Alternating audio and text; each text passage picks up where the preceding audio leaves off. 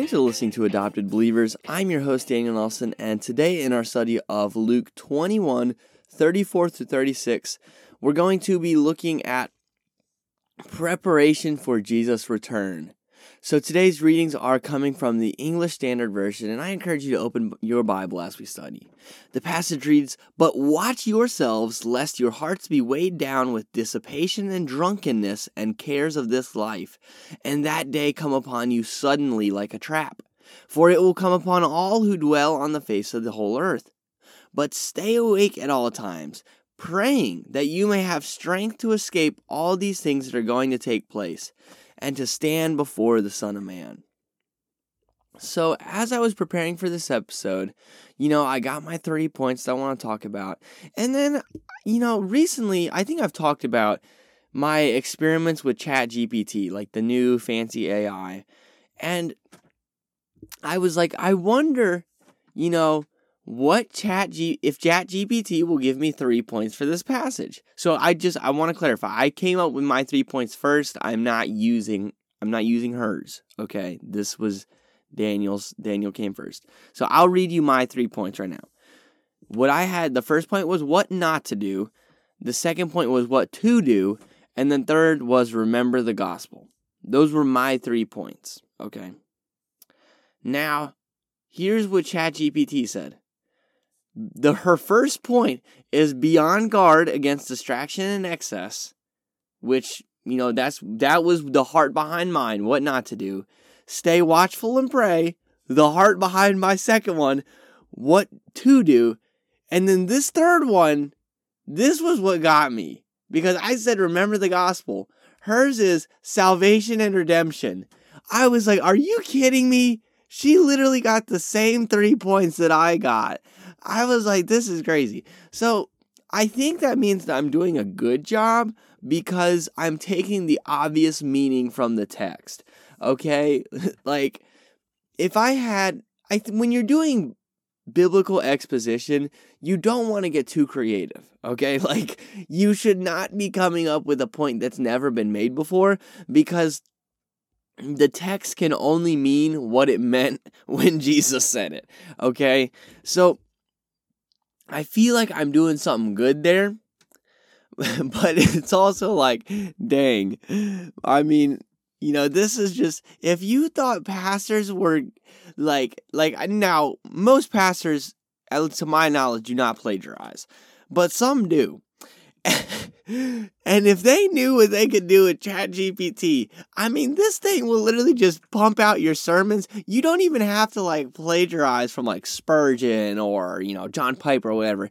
This thing will literally just pump out sermon outlines. I'm like, oh my gosh, this is crazy.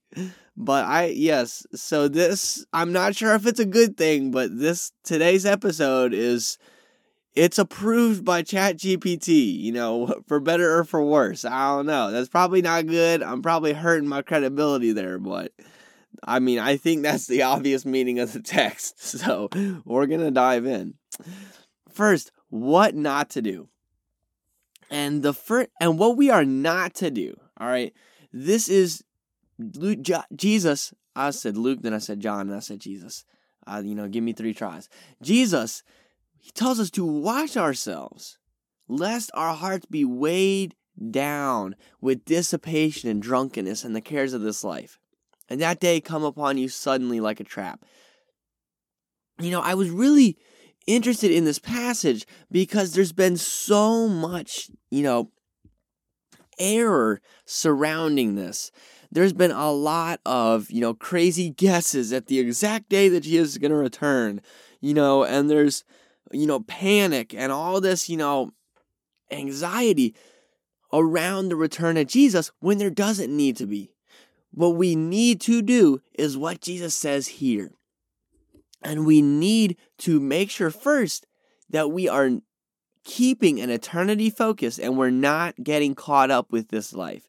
This life is really important, and what we do matters. But that's because of eternity.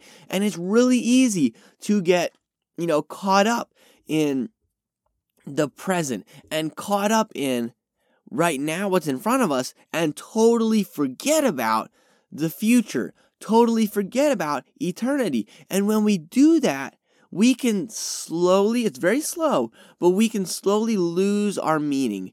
We can slowly lose our purpose and our drive because we don't have the eternity, the gospel fueling what we do. We just have, that next promotion or that next, girlfriend or whatever it is.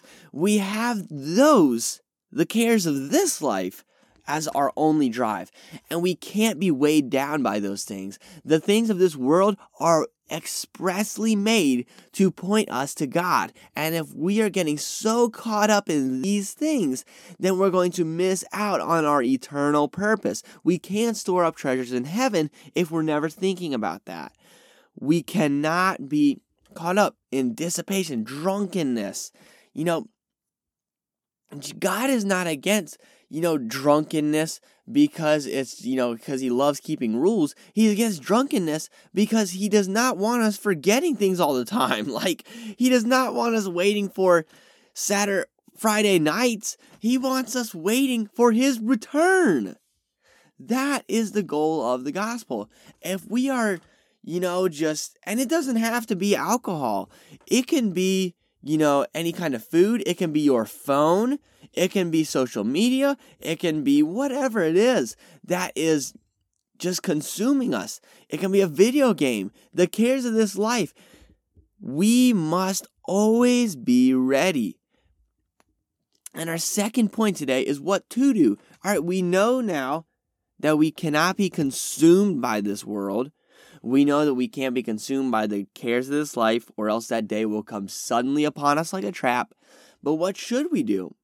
Well, we need to stay awake at all times. Stay awake at all times. This means that we are to be on guard. We are to be doing what Jesus said. We are to be living in God's word. We are to be learning about who God is so that we can obey him rightly. We need to know what he wants. We need to be constantly growing, constantly improving. There is a paradox in Scripture of both resting in Christ and resting in the finished work of the cross and constantly being awake and constantly growing, constantly seeking after Christ. We are to be growing in godliness.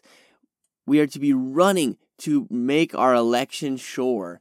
This is not you're earning your salvation. This is, we've been saved, so stay awake. You're chosen, so live like that.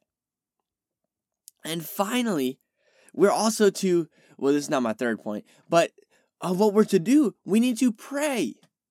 We need to pray because we cannot on our own be saved. We cannot on our own bring ourselves to the end. I love John MacArthur's words. If you could lose your salvation, you would. So we pray because the Holy Spirit carries us, because the Holy Spirit finishes the work that he started, because we are carried to salvation, we need to pray that we may have the strength to escape all these things that are going to take place and stand before the Son of Man. And finally, we must remember the gospel. We need to remember the gospel story. All of this holiness is useless if Jesus did not buy us back, and if there is not going to be a judgment day. All these good works are useless if we do not have a personal relationship with Jesus.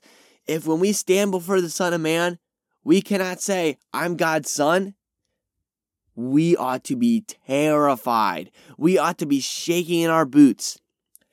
Jonathan Edwards put it like we are dangling over hellfire by a tiny string. That's all that's saving us. But we are held by Christ when we believe in Jesus to forgive us our sins, when we accept his free offer of salvation and give our lives to him and live for him, not because we have to, not because living for Christ saves us, but because we believe in him. Then we can have assurance. Then we can watch ourselves and not have our hearts weighed down. Then that day will not come upon us suddenly, but will come upon us like a surprise birthday party where we say, "Hallelujah, our salvation is here. Maranatha, Lord, come quickly." We can expect that day. We can be glad when that day comes. We can pray that we may have strength and receive that strength to escape all these things that are going to take place. We can have hope.